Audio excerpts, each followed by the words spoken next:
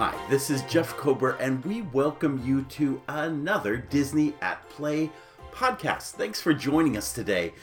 Some of the greatest gems in Disney's theme parks are not so easily seen or known. A term given to these treasures is sleeper attractions. We talk today about what this term means. We share an example from Epcot's Cranium Command and then set sail across the globe to see examples of great sleeper attractions in Disneyland Paris, Hong Kong Disneyland, Shanghai Disney, and Tokyo Disney Resort. You may have never heard about these attractions before, but once you become familiar with them, you may never want to visit these parks without checking them out.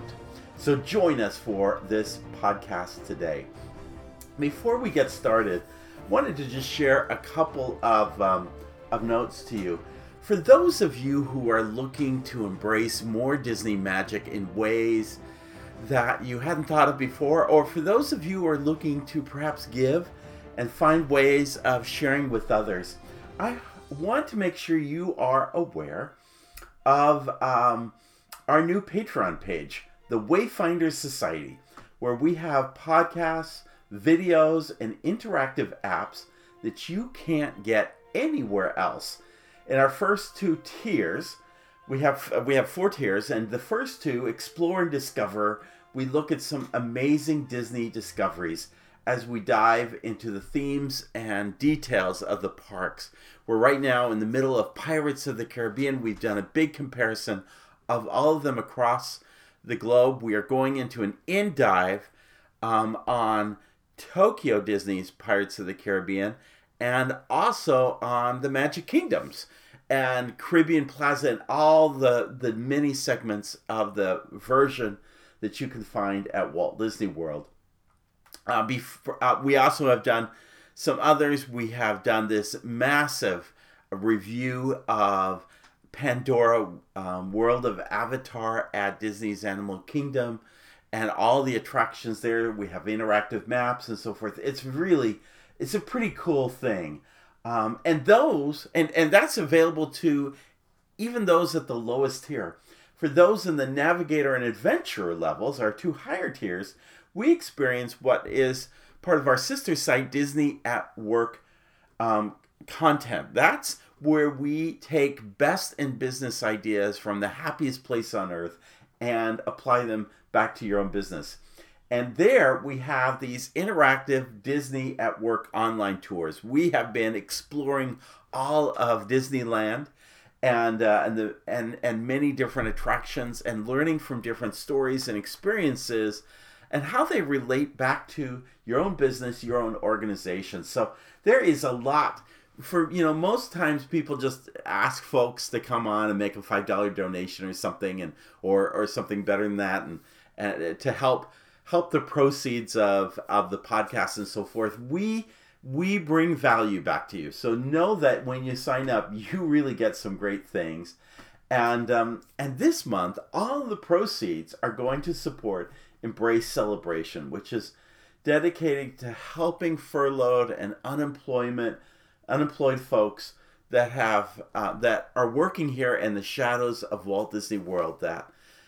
This isn't just simply homeless individuals who've moved in, although there are some of those, but these are working people who are struggling to make ends meet for their families. And so check out our Patreon page, the Wayfinders Society. I really assure you, you are going to find value out of joining this. So take a look at it.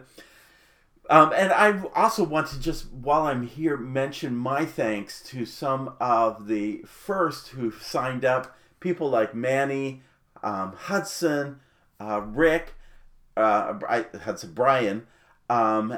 Just thank you for being part of the Wayfinders Society, and I invite all of you to join and be a part as well. Well, let's go on to our topic today. It's an unusual topic, and as we go through, I wanted to go with the Disney Global Parks first because I thought as I'm listening to this, most of you probably have not been to some of these parks. So while it may be interesting, I want you to think about what this might look like at Disneyland and Walt Disney World, at the parks there, and what are the great sleeper attractions there. First of all, what is a sleeper attraction? First and foremost, it is an attraction. It's not just simply something really kind of hidden. I mean, there are lots of little hidden Easter eggs and so forth throughout the parks. But these are actually attractions. They're not the top attractions. This is not Soarin'. This is not Rise of the Resistance. They are listed attractions, but they are not generally noticed or visited. It's a sleeper because if you weren't paying attention to it, you would probably walk by it and not think anything of it. It doesn't stand out like Space Mountain or Big Thunder Mountain in the distance. It's not widely known like Pirates of the Caribbean or Haunted Mansion. It's usually a more modestly budgeted experience, but it is still an attraction, and those who find it generally want to come back and experience it again. The best example I can give of a sleeper attraction, the first one where I've really learned this phrase, and I want to harken it back to one of the earlier Disney books who coined the attraction, but Cranium Command at Epcot. Have you been on it?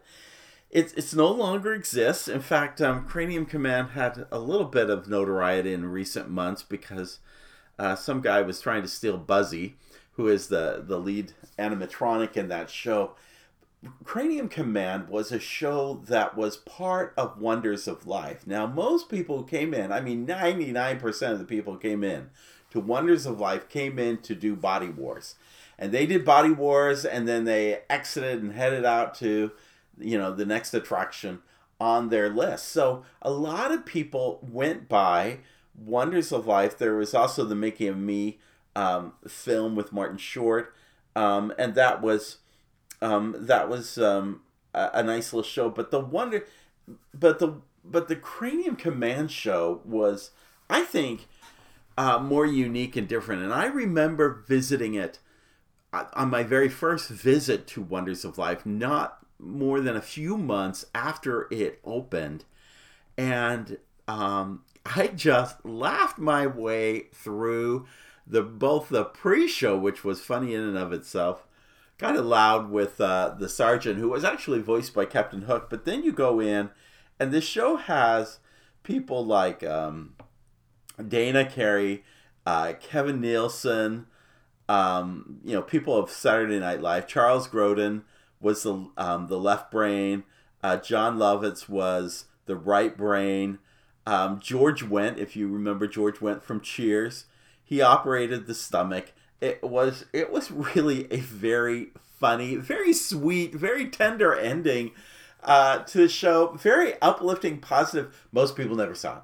In fact, they actually changed the marquee at one point to make it look like a theater marquee, and I tell you, you would not have seen a marquee that stood out more than this Cranium Command thing, trying to get people to come in its doors, and it helped a little, but most people went by and never saw the show, and yet it was so cute, so funny, and the hypothalamus, I thought, was just about the funniest, simplest idea.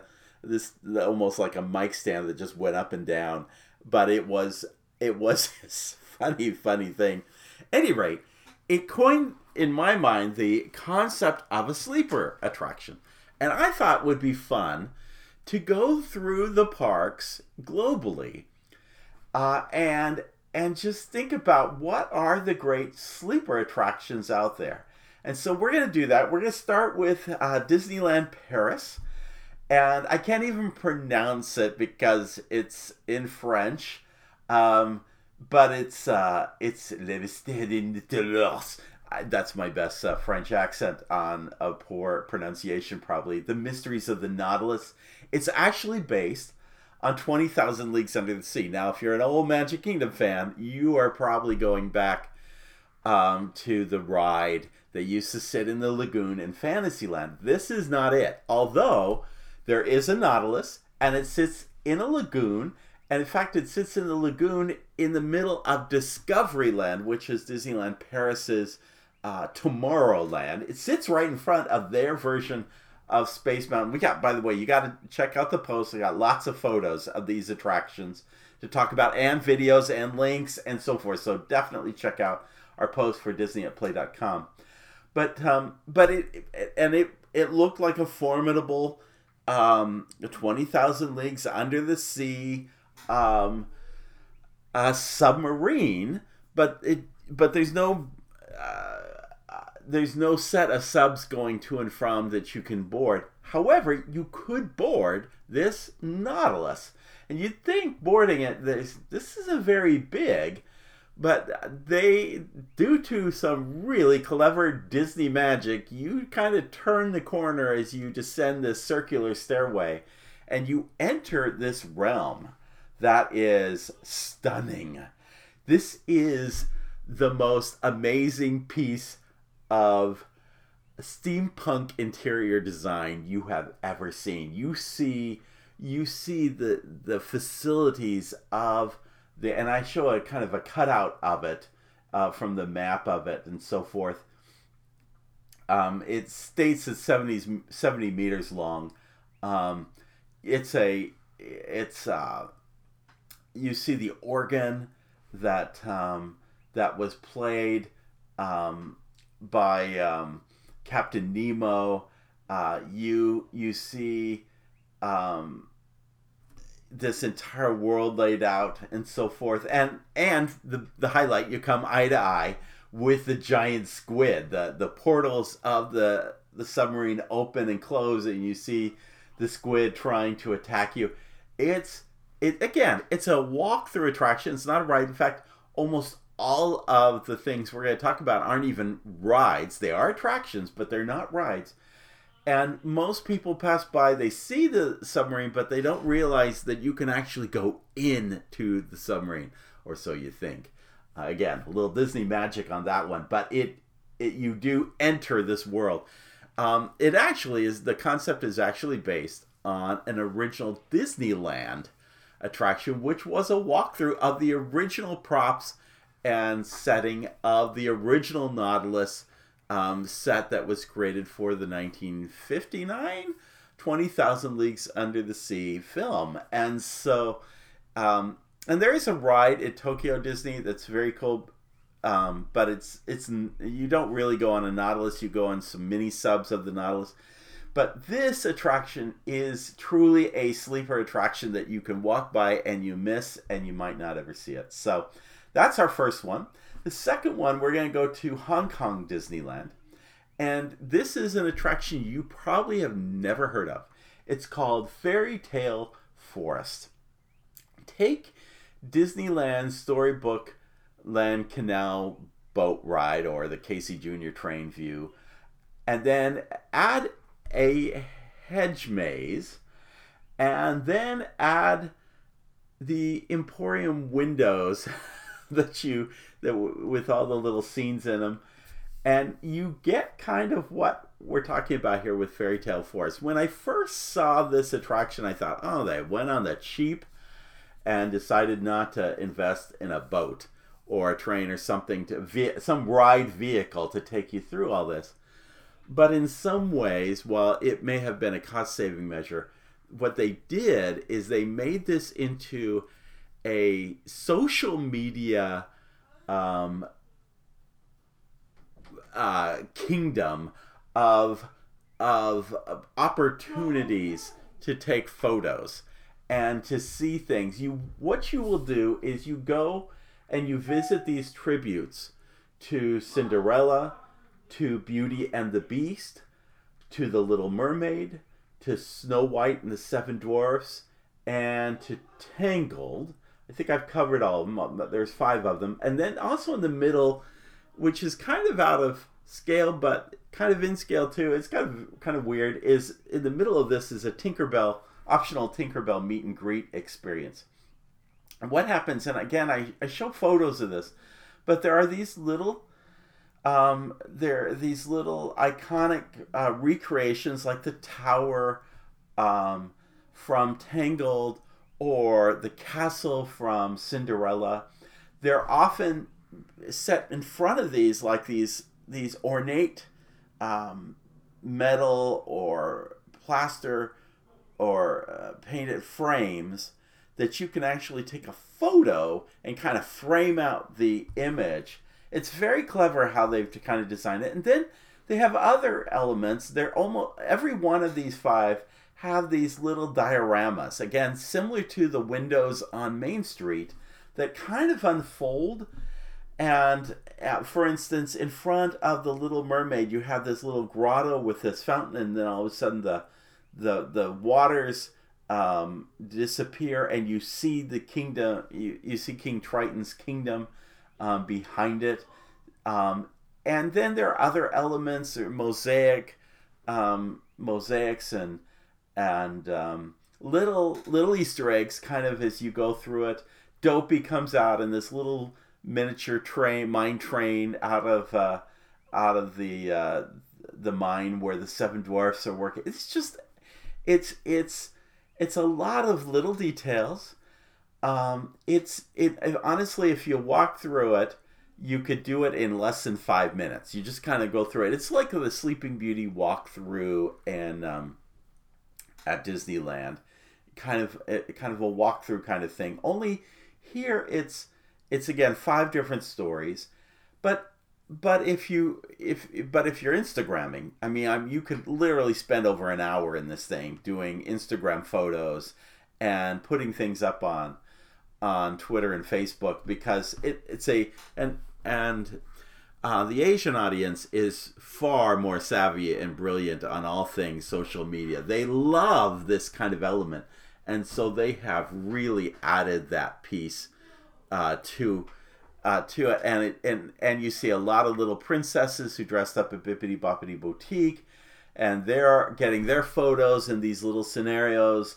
It's a very, very clever and very different little tiny attraction. Again, it's kind of on the edge between Fantasyland and where Toy Story Land is, and you could easily miss it because the hedges are in front. There's a sign and a gateway, but you can almost miss it because you're just heading to from one big attraction to another. So again, very, very cool. So that's our choice for a sleeper attraction at Hong Kong Disneyland.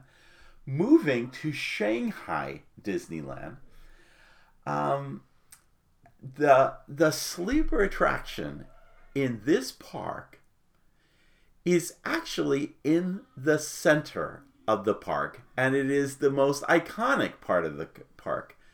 Here you have the Enchanted Storybook Castle, which is the centerpiece. Like every other Magic Kingdom park, the castle is the centerpiece. Now, in this park, and I have a link that does castle comparisons, but this castle is not dedicated to Cinderella or Sleeping Beauty. This castle is dedicated to all of the princesses. Similar to what Hong Kong recently did when they kind of recreated their Sleeping Beauty castle to being a castle dedicated to all of the princesses. But inside this castle, which has many elements, it has a Bibbidi Bobbidi Boutique, it has a beautiful store, it has an elegant restaurant, but there's and murals and an attraction. There's a boat ride that goes through the grotto underneath the castle. There's all these elements of the castle, but on top is a walkthrough experience similar to Sleeping Beauty, but it's more involved. It's more technology, more interactive based, and it's all based on Snow White and the 7 Dwarfs. This film actually premiered in 1937 to Chinese audiences in Asia. But shortly thereafter, markets were cut off, and Disney did not did not show another animated film for decades. It wasn't until just recently that Disney has been able to start showing its films again to Chinese audiences. So Snow White really kind of stands out. And what happens is there is this ornate foyer, big high foyer that you go into as you go through the bottom floor of the castle. Anybody could pass through. But when you get in the queue, you go up this staircase that has all of these different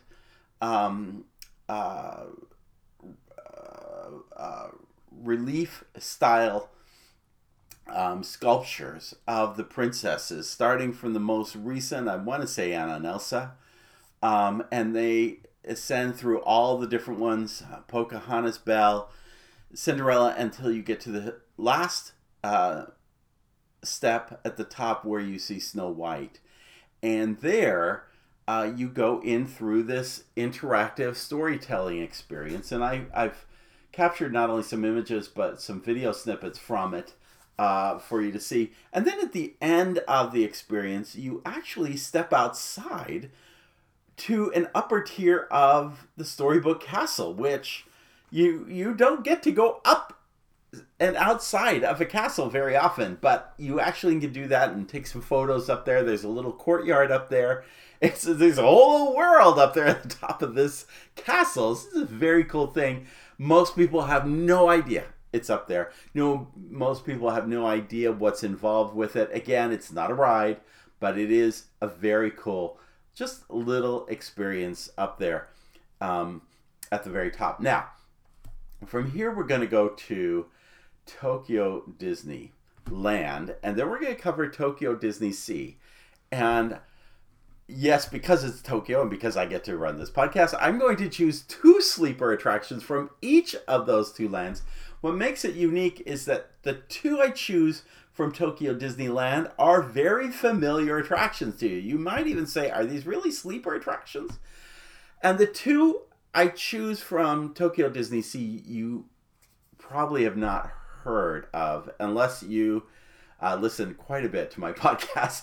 But let me talk about the first of these 2, which is the Country Bear Theater, which is Tokyo Disney's version of the Country Bear Jamboree. Now, this attraction is housed in a building that looks a lot like the one at the Magic Kingdom.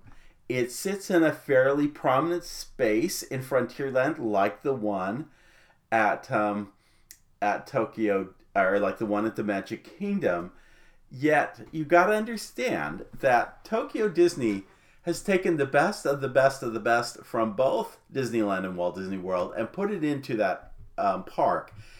And so not only are you vying for the attention of, amid classics like Splash Mountain, Star Tours, It's a Small World, Pirates of the Caribbean, and more, but you also have unique attractions that are hugely popular at Tokyo Disney. Pooh's Honey Pots, Monsters Incorporated Ride and Go Seek, as well as the brand new Enchanted Tale of Beauty and the Beast. So you have all of these amazing attractions vying for your attention. So people go buy it. The Japanese go buy this theatrical attention, not really noticing it quite the way like American audiences do here.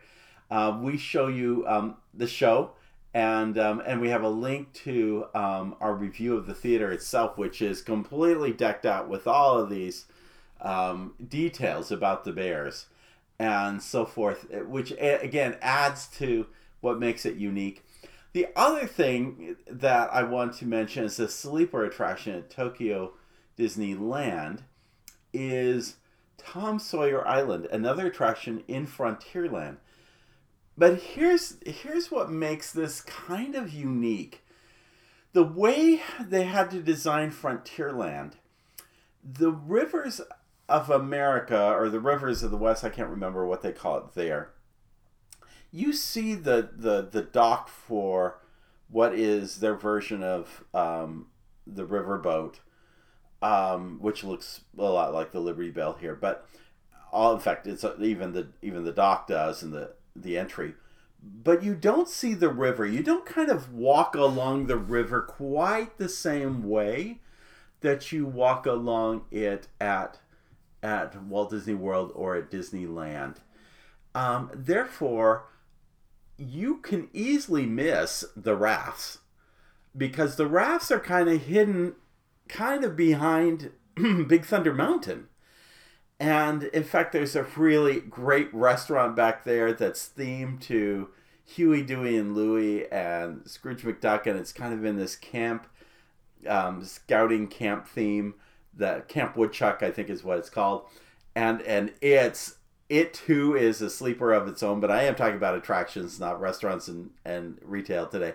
But that's a sleeper in and of itself. And so, what makes this a sleeper attraction is too the location for getting on the rafts is so out of the way that you can easily, I mean, I would say 98% of the guests never walk by the rafts,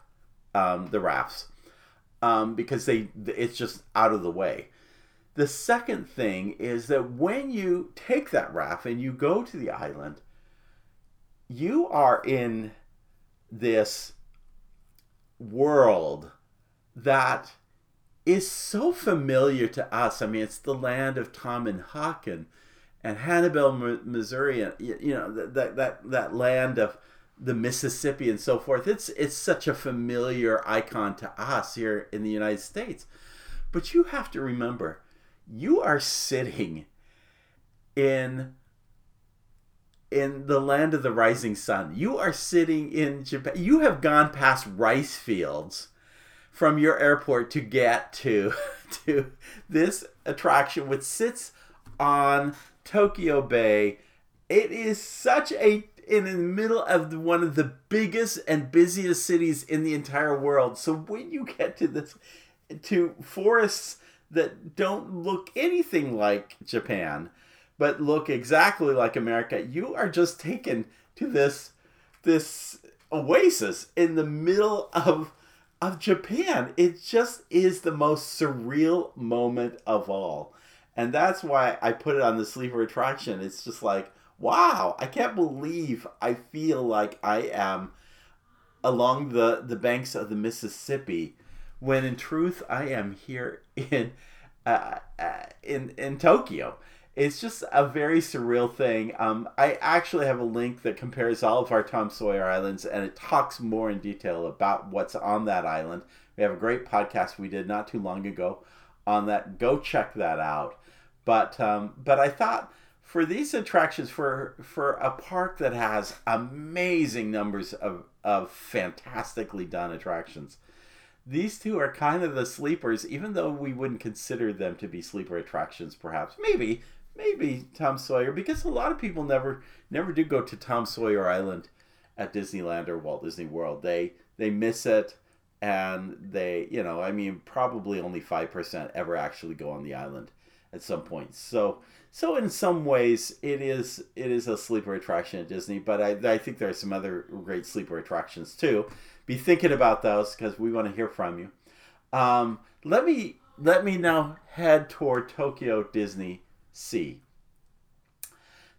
I had to do two here. I just had to. The first are the Venetian gondolas. So I have said on many occasions that Tokyo Disney does Disney better than Disney. In truth, Tokyo Disney in the Mediterranean harbor does Venice probably better than Venice. When you step inside, and this is the landing zone, the boarding and landing zone for the gondolas, is kind of this little tucked away harbor. In truth, not all, but many of the rooms of the Miracosta Hotel, which overlooks Tokyo Disney Sea, overlook this little harbor, and it is exquisite in Italian details and themes. It is just gorgeous. Most people may see the gondolas as they walk through, but most people don't even know where you go to board the gondolas.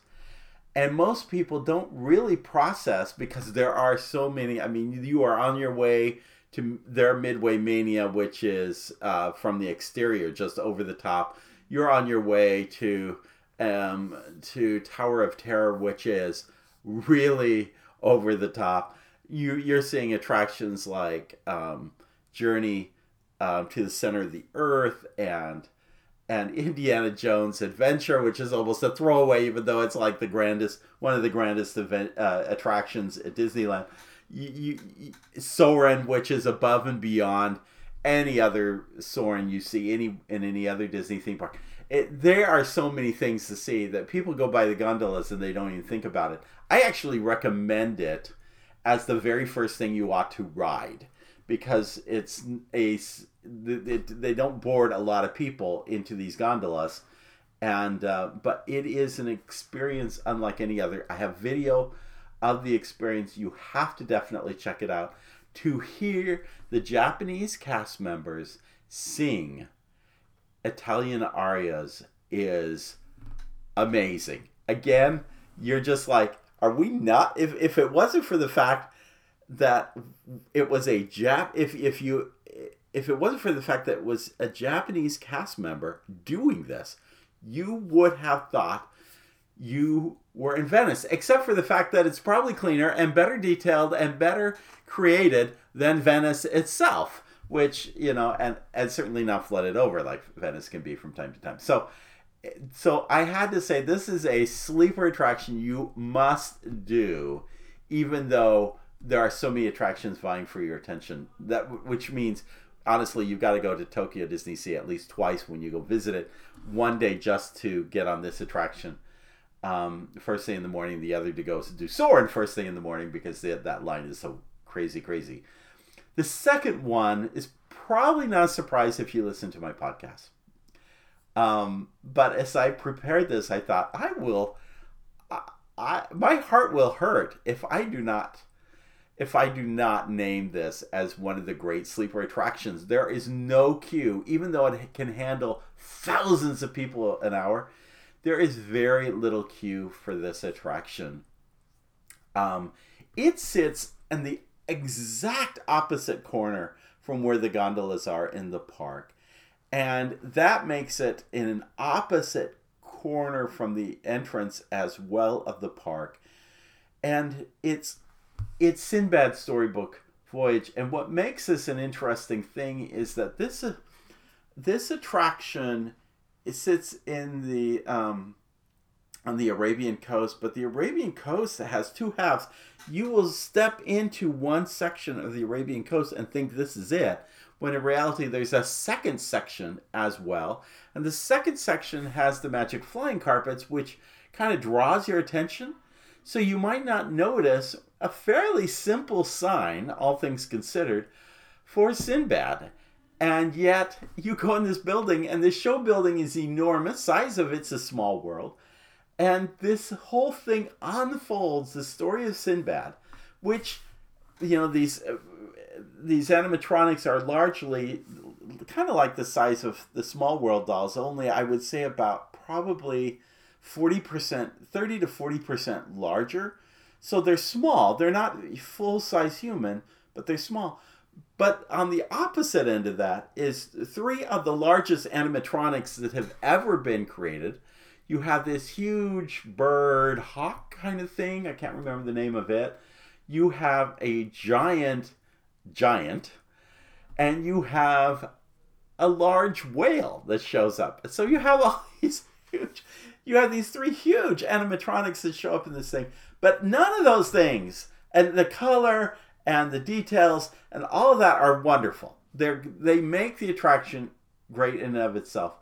But the thing that makes this attraction just deep in my heart is this song called Compass of Your Heart, written by Alan Menken. The same Alan Menken who did Little Mermaid and Beauty and the Beast and Aladdin and so many songs that we love in the Disney canon. And you probably have never even heard this song. And it is just this beautiful piece of music. I'm going to end my podcast with playing just a portion from a symphony version that was done for this attraction. But let me tell you, this this song speaks to my heart. I have 2 podcasts. One at Disney at Work and Disney at Play. Their links are in the show notes, or on the post for this site. There's so much to understand, and this attraction again is a sleeper attraction because it's so amazing, and yet so few know about it. I mean, obviously, few know about it who have never been to Tokyo Disney, but even those who go to Tokyo Disney don't know about it. I think it will gain a little bigger notoriety, although more competition, because Tokyo Disney Sea is opening up a massive edition called Fantasy Springs. And in it, they are going to have 3 themed worlds. Not 1, not 2, but 3 themed worlds based on Frozen. So a big attraction based on Arendelle. In fact, actually, I want to say, yeah, a big attraction based on Arendelle. There is a themed experience based and attraction based on Tangled. And then finally one based on Neverland and Peter Pan. My guess is that they are going to create a Peter Pan's Flight that will replace the one they have one in Fantasyland that's almost exactly, except better done, better kept up than the one in Magic Kingdom. I think they're going to just take that to another major level of detail and experience, is what I'm guessing. But the entrance to this Fantasy Springs will be right near where Sinbad's Storybook Voyage will be. So perhaps the attendance will go up, although everybody will be in this beeline to head out to those three lands and sets of attractions. So who knows what that comes. But in the meantime, know that this is a great sleeper attraction. So those are the sleeper attractions and the Disney Global Theme Parks. I invite you to go to our post and not only check out the links in video, but tell us, what do you think are the great sleeper attractions at Disneyland and Walt Disney World for each of the theme parks? Disney's Hollywood Studios, Animal Kingdom, Epcot. There are some good sleeper attractions at Epcot and Magic Kingdom, as well as Disneyland and Disney California Adventure. We'd love to hear from you. So share what you think are the best sleeper attractions there. We'll do another podcast in the days to come that will focus on those parks. In the meantime, thank you for joining us. I promised you that we would end with a little musical note as we finish out this. But know that in every podcast, my final wishes do come from Sinbad's Storybook Voyage. When I say to you, please, in all that you do, follow the compass of your heart. Have a great day. We'll see you real soon.